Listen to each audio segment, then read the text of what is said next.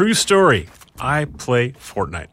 Yep, the video game where you run around a virtual island dressed in funny outfits, vaporizing other people in funny outfits until there's only one of you left. Don't worry, I play with other grown-ass men. I mean, maybe you should worry. Anyway, I used to play Fortnite on my iPhone, but now I can't. Which is why Apple and Epic Games, the company that makes Fortnite, ended up in a federal courthouse last spring. The fight was over money, of course. Epic doesn't like Apple's App Store rules, which give Apple a 30% cut of any money Epic's users spend on their games. And games like Fortnite are the main way Apple makes money from the App Store. How much money? Apple has refused to break out how much money it makes on the App Store. They've said that they just don't calculate revenue that way and that they don't think about things that way. Aaron Griffith covered the trial for the New York Times. And the judge really grilled Tim Cook on that and was like, come on, you have to know. We never actually got an exact number on that. It's not very believable that the man who runs Apple, a man who knows down to the penny how much it costs to make an iPhone, doesn't know how much money his company makes from its App Store. But we have educated guesses. Analysts estimate Apple likely brings in $15 to $20 billion a year from the App Store, and most of that is profit. Epic deliberately provoked this fight with an end-around around Apple's rules. It used a hotfix, that's a tweak to Fortnite's code that Epic correctly thought Apple wouldn't uncover until it was too late. It started with Epic basically allowing Fortnite users on iOS to pay for their virtual goods separately outside of Apple's App Store, which would save them 30% because Apple charges the 30% fee. Epic knew what Apple would do next. Apple responded by kicking Fortnite out of the App Store, and then Epic responds immediately by suing Apple. The same day, Epic released an animated video that riffed on Apple's iconic 1984 ad, except now Apple and Tim Cook were Big Brother. We shall prevail. This was not a subtle critique, and Epic's legal argument is pretty simple too. Epic says Apple shouldn't have an iron grip on the software iPhone users download. It says Apple should allow competing app stores onto the iPhone, like one made by Epic. Epic has a large business, and they see a lot of it going away from gaming consoles and to mobile, and they see Apple taking a really big cut of that, and they don't believe that that is fair. Apple, they argue, is essentially getting money for nothing almost. They're just kind of a middleman. Apple's response is also simple. We built the iPhone, we built the App Store, and if you want to use those things, you use our rules, which, by the way, are for your own good. The reason people want to use the iPhone and the App Store is because they trust us, Apple, to do things the right way. So, on the one hand, this is just a fight between two really big companies. One is worth $29 billion. The other is worth $2 trillion. But Apple's critics will tell you this is much bigger than that. They say it's about Apple's control over the iPhone, the critical device that changed Apple and the world, and about Apple's control of the economy and innovation the iPhone enables. The iPhone, remember, is the thing we use to interact with the internet. That is the world. And if Apple holds a tight grip on the way we use the iPhone, then Apple controls the way we interact with the world. For years, Apple's been upfront about the way it runs the iPhone. Its way. End of discussion. And that seemed unlikely to change until just recently. But now, in a way we've never seen before, all of big tech is under a microscope. It's not just app developers like Epic that are fed up. Politicians and regulators say they want to rein in the power of the giant companies that shape our lives. And perhaps to Tim Cook's surprise, that means Apple is under the microscope too. In every sense, it's what we call a walled garden. And by design, the App Store has a literal monopoly on the distribution of apps on Apple devices. Today, how Apple wields its power and the people who are fighting to take back some of that power. This is Land of the Giants. I'm Peter Kafka.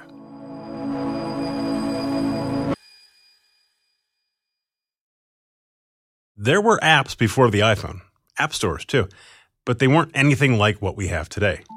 Tech analyst Benedict Evans remembers the world before the iPhone, when if you wanted to make really basic software for mobile phones, There were all sorts of app stores on mobile phones. They were almost all run by the mobile operator. The mobile operator had very, very long and painful review processes because the phones are all different. And developing for phones wasn't just a time suck, it was an expensive time suck. You had to pay them thousands and thousands of dollars and wait months. And then they would take like 50 or 75%. And you'd need to make like 40 different versions of your app to get it to work reliably on everything. Then, of course, the iPhone came along and blew up the mobile phone market. But it didn't have an app store at first. We talked about this on the first episode of this series. Steve Jobs wanted Apple to supply almost all of the iPhone's apps. A year later, he changed his mind. And so Apple comes along and says one global app store. We'll review stuff to make sure it works. And then one tap payment, 30% commission. And everyone says, this is fantastic. It's like it's paradise on earth. It was a paradise with some pretty strict rules. Jobs wanted to make sure all the apps in the App Store were up to his standards and did what they said they were going to do. Some of those rules had to do with the limitations of the early iPhone itself. The only way the phone would work as a computer was if all the different software developers agreed to play nicely. They couldn't hog the phone's resources. Every developer thinks that their app should load when you start the computer and be in the background ready to help you. The result is you've got 45 apps that all try and run in the background and your computer dies. And so then when you've got this smartphone that's got very limited battery, very limited bandwidth, really good, strong engineering reasons to say, okay, no access to the file system, you can't run in the background. Some of the other App Store rules had to do with privacy. Apple didn't want app developers snooping on users and collecting their data. And then some of the rules had a more moralistic bent. No porn, for example. Back in 2010, reporter Ryan Tate sent Jobs an email accusing him of selling out the revolutionary values of the old Apple. Revolutions are about freedom, Tate wrote. Jobs shot an email back in the middle of the night. Yep, freedom from programs that steal your private data, Jobs wrote. Freedom from programs that trash your battery. Freedom from porn. To Tate, the iPhone's rules were a betrayal of the Apple spirit. Remember the homebrew hackers? Remember Apple co-founder Steve Wozniak giving away his plans for the first computer he ever made? But in a different way, it was absolutely in keeping with everything that came before. Back in 1984, Jobs dreamed that the Macintosh would be a computer for the masses. Easy to use, no coding knowledge required. And at a time when computer owners were used to opening up their devices and noodling around on them, the Macintosh was completely hermetic, sealed up. Apple didn't want you messing around with the guts of its computer. Now they're delivering basically the 1984 Mac. That's what an iPhone is. That's the vision. It's just that now there's 1 billion people who'll buy it. Which means, whether they know it or not, they're also buying the Apple ethos. Apple makes all the decisions about how the stuff you're buying is going to work. By the way, Google's Android, which owns the rest of the phone market, has an app store too, and it has rules similar to the ones Apple has. And Epic is also fighting Google in court. One crucial difference between Google and Apple, though, Google allows other companies to install their own app stores on Android phones. They're not as good or easy to use as the one Google operates, but you can use them. But if you're a developer who builds for Apple's App Store, there's a lot to like. All the power of a handheld computer, for starters. And Apple holds on to customers' billing information so developers don't have to deal with credit card transactions. And, of course, the really big prize, the ability to reach a huge number of users without having to make multiple apps for multiple phones and multiple carriers. For some developers, all this still feels like a good deal or good enough. For others, not so much. We've been around since 1999, and we make Basecamp, which is a project management and internal communications tool. We also make a product called Hey, which is a brand new email service, which we launched about a year ago. Jason Fried offered his email service for $100 a year. People signed up on the web, but of course they wanted to get their email on their phones too. So Fried put out a Hey app for Android and iPhone. So we weren't trying to sell Hey through the Hey app. It was just an app for those who essentially wanted to use the Hey service they already signed up for online on the web. And we were very careful not to do things that Apple says you basically can't do. But Apple rejected the app. Now Fried's customers who'd paid for this premium email service couldn't read their email on their phones.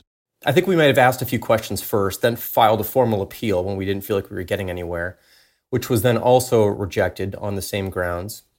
Apple's complaint basically boiled down to this. There was no way to sign up and pay for Hey through the app. So if you downloaded Hey and didn't already have a subscription, you couldn't do anything with it. So why didn't Fried just let people sign up for Hey through the app? For starters, because Apple's 30% fee would mean Fried would keep $70 a year, not $100, but also signing up through the app meant using Apple's billing system.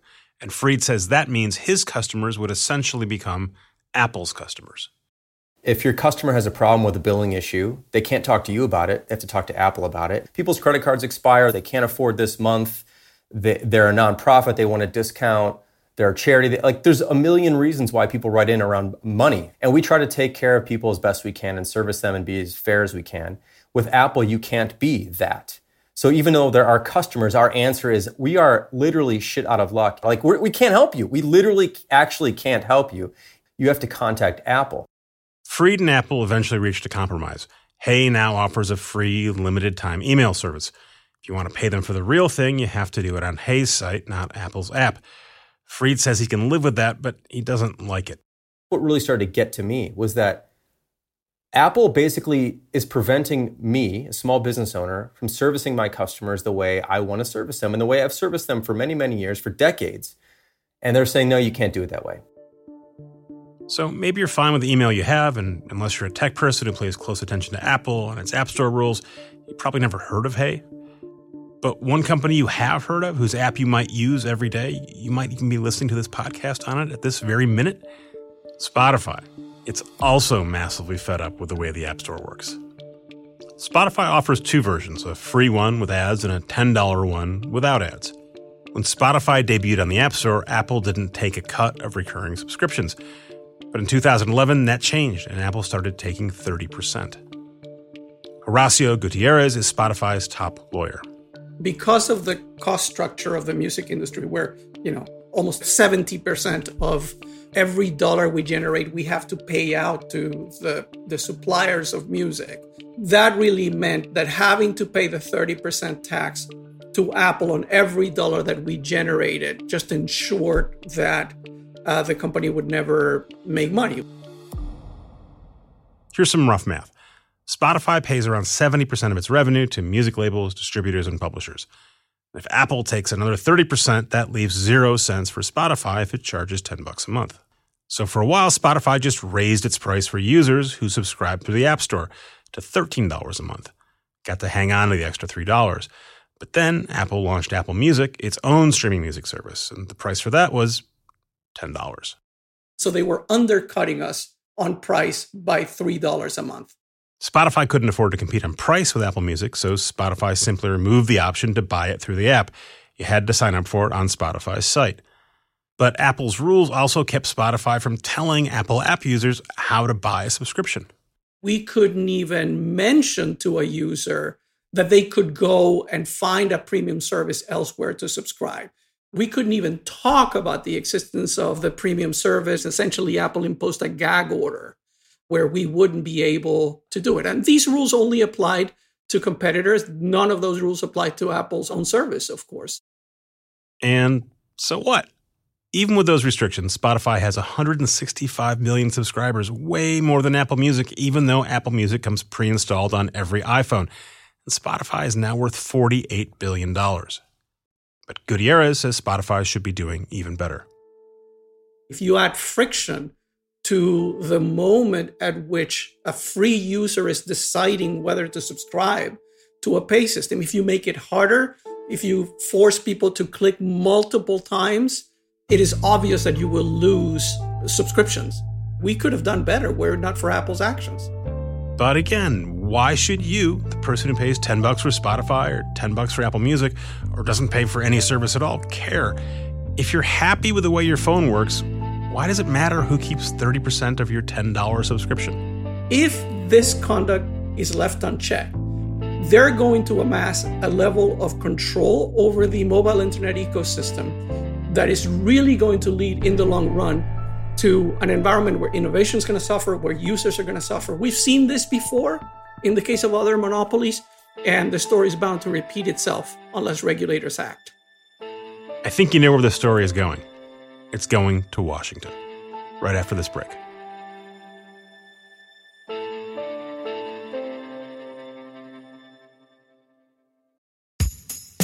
Michael Cohen, Trump's former attorney, fixer, and friend, testified this week in Manhattan.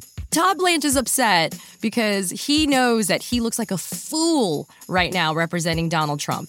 It is the stupidest opening to a cross-examination I have ever heard, and I have heard a lot of stupid stuff. I'm Preet Bharara, and this week, Katie Phang, host of MSNBC's The Katie Phang Show, joins me on my podcast, Stay Tuned with Preet, to talk about the latest court news from Trump's trial. The episode is out now. Search and follow Stay Tuned with Preet wherever you get your podcasts.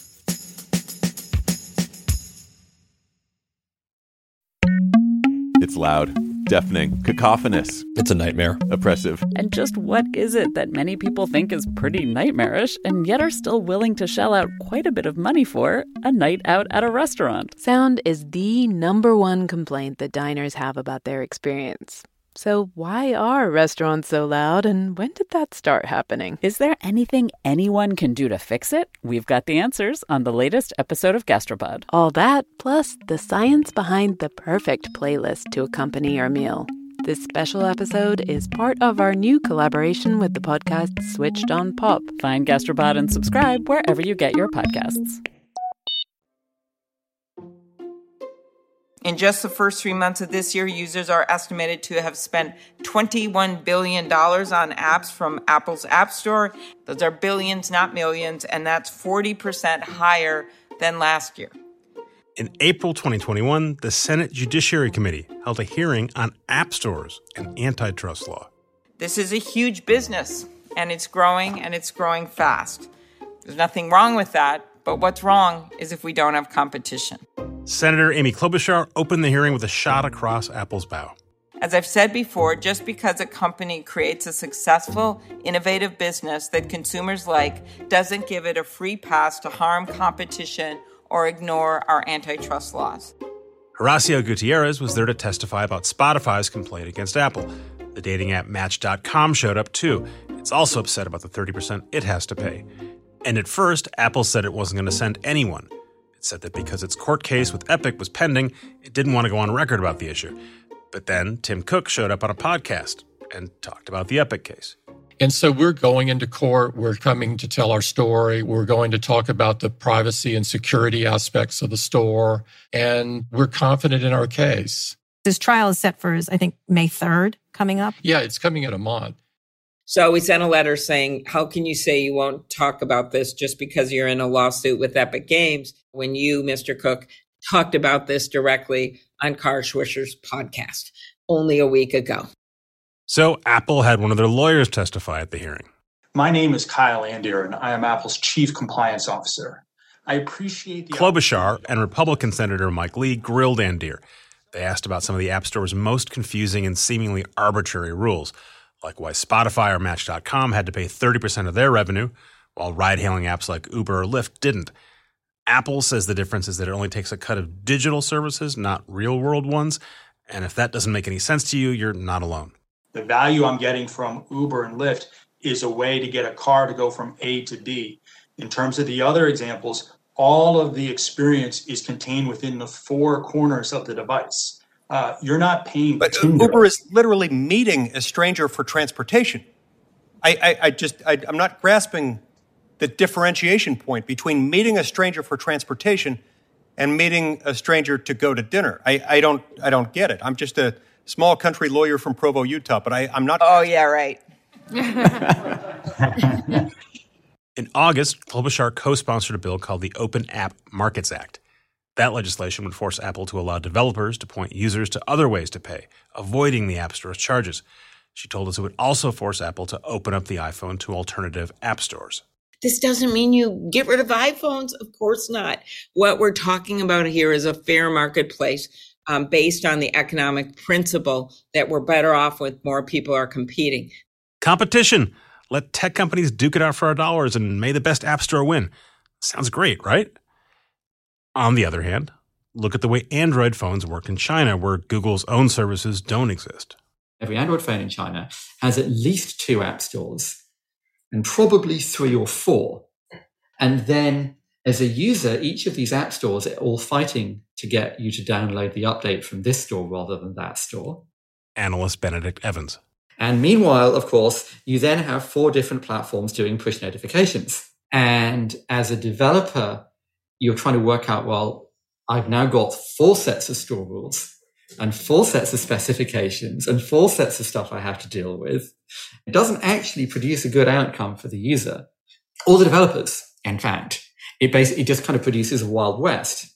Also, Apple claims its App Store has to be the gatekeeper so it can protect users by reviewing apps. And Apple's record isn't perfect, but has been pretty good at keeping malware off of iPhones. Maybe that's worth letting Apple collect a fee as a middleman. Maybe it's not a good idea to let any random developer do whatever they like on your device with your data, just if they can get you to press OK a couple of times. There's a small number of very kind of religious people who say it's my device, I should be able to do whatever I want with it. And so you kind of need to thread the needle here of how do you turn off the rent-seeking and unlock some bit more competition without giving any random developer the ability to do whatever they want with your phone. Klobuchar's app legislation is one of several tech regulation bills floating through Washington right now, and many of them have support from both Democrats and Republicans. But Congress has a hard time getting anything done these days, and while President Biden has appointed some tech critics to his administration, it's not clear how much more political capital he's going to spend beyond that. On the other hand, Apple sells iPhones around the world, and it's fighting those battles around the world. In August, South Korea passed a law requiring Apple and Google to open up their app stores to other payment systems. A day later, pressured by Japanese regulators, Apple said some apps would now be able to direct users to a website outside of the app. And the top tech watchdog in Europe already says it agrees with Spotify's complaints about Apple, that Apple is using its App Store rules to give its music service an advantage over competitors like Spotify. An investigation is still ongoing. Roger McNamee is a tech investor who put money into Facebook in its early days. Now he's a very vocal critic of Facebook and Google. If you strip out the harmful parts of Facebook, there is nothing left. And if you strip out the harmful parts of Google, there's a lot less than there is there today. Apple, he says, is a pretty good company with a sincere commitment to privacy, which, by the way, is what Tim Cook has been saying for years, that he thinks other tech companies, but not Apple, need government oversight. McNamee says Apple has screwed up, though, by keeping its App Store rules rigid and extracting those billions of dollars from developers. It has created a political problem it doesn't understand. I think they look at this and go, hang on, Facebook is destroying democracy and public health, privacy and competition. Why are you coming after us? And that is a very reasonable question. The problem is that fixing Facebook or fixing Google are really complicated. Whereas fixing Apple feels like the starter edition of antitrust. And the sooner Apple recognizes that's what's going on, the better off it's going to be. I think it has a great opportunity to convert this antitrust problem into a strategic win. How could Apple turn its antitrust problems into a win? First, it has to give ground on some of its prices. The pricing of apps, the control of payment systems, the way that things happen for in-app purchases, none of that is strategic to Apple. Yes, the dollars are huge, but relatively speaking, Apple can compromise there. Lower the 30% fee, McNamee says. Allow alternative ways to pay. Give developers a way to tell users about discounts they can get somewhere else. And I think if they do that, the regulators get a heroic thing because they've won an antitrust victory against the most valuable company in the economy without having to go to court. What does Apple get? It puts this thing behind it. It makes itself an ally of regulators. So in the future, it's like a get-out-of-jail-free card for some reasonable period of time, assuming that they behave well. Both sides win huge. Some of this stuff is actually doable. Google, for instance, just announced it's going to lower the rate it takes from its in-app subscriptions from 30% to 15%. And over the years, Apple has made tweaks to its own rules, and in some cases only takes 15% itself. But Horacio Gutierrez of Spotify says Apple won't make major changes until someone forces it. The way they're looking at it from Cupertino, they're probably thinking, look, we've had fights like this in the past. We can sustain this fight. We might even win it. And it's worth sustaining it because there's tens of billions of dollars of revenue. And more importantly, ultimately control of the mobile app ecosystem that's at stake. So they're going to be very motivated. They're very well resourced, and they're going to fight it to the end. Which is exactly what Apple is doing with its Epic court case. In September, After months of deliberation, the federal judge who heard the case announced her ruling. Aaron Griffith of the New York Times gave it a quick scan. Immediately, the first blush at reading it was Epic lost. The judge rejected Epic's claim that Apple runs a monopoly, even though Apple has complete control over its iOS platform and a majority share of the smartphone market. One thing that stuck out to me immediately in the filing was the line, "Success is not illegal." And so Apple has absolutely run with that. That they loved that line. But not everything in the ruling broke Apple's way. But then as I read a little bit further, I realized that the one thing that Epic prevailed on was actually a pretty big deal. Apple has to allow developers to link out and use their own payment systems. They have to allow developers to circumvent their 30% fee. That could deal a huge blow to the revenue that they make from not just gaming apps, but any app that Apple is taking a 30% fee from. We're not sure where this is going to land.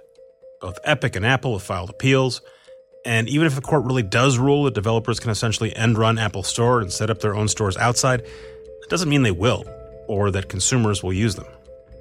But in theory, this could be a very big deal.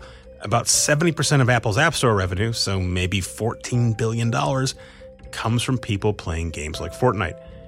Moving some of that money to the likes of Epic Games instead of Apple would mean a lot for both sides.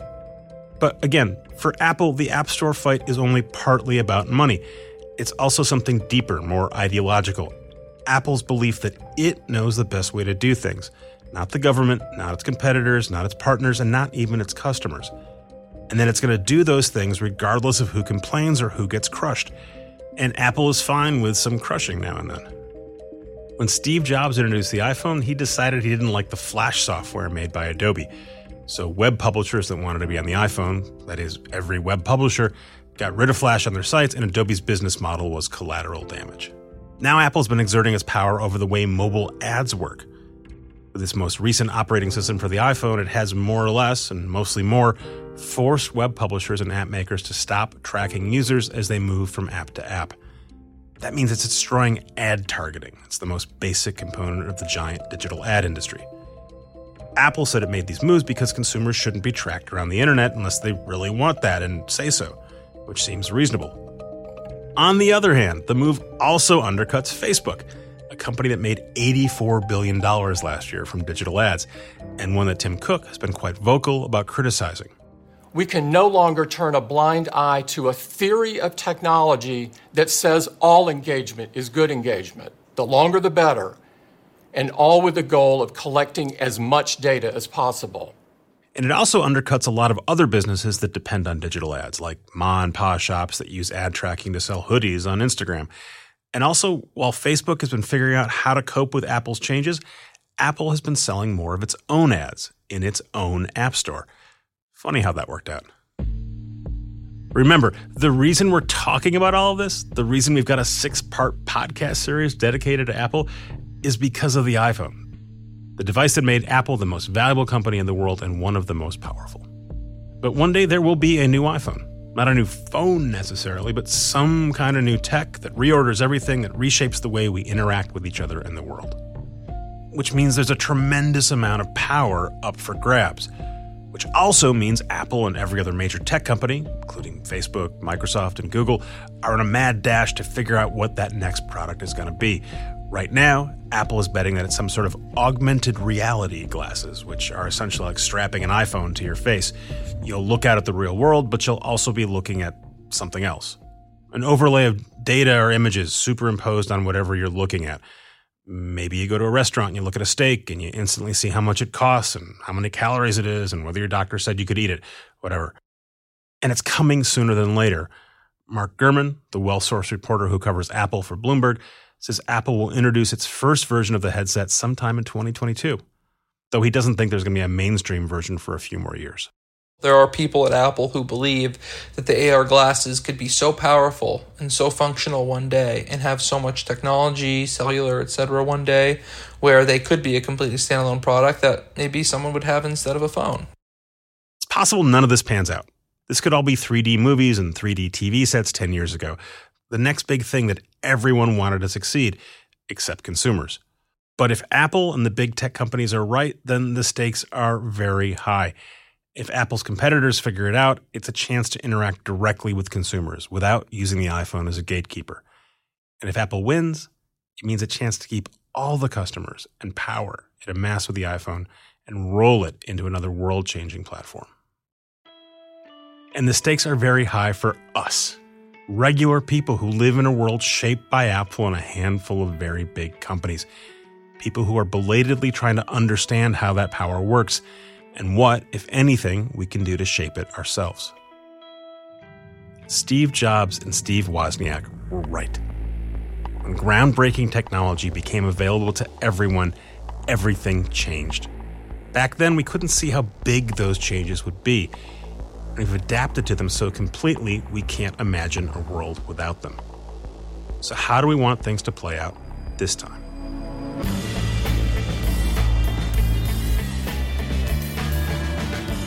Hey, a quick note. In this episode, we said that Apple has a majority of the smartphone market. It's more accurate to say Apple has around half of the smartphone market in the US.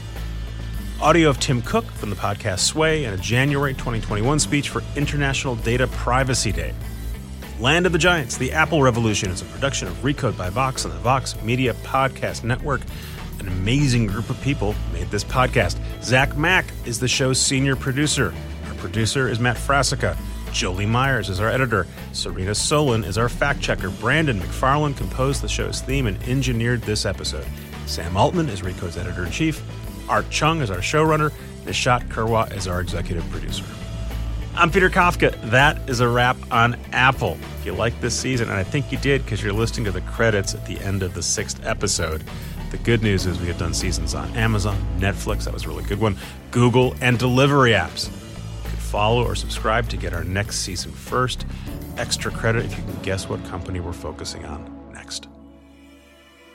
All in our back issues, you can... Why am I talking?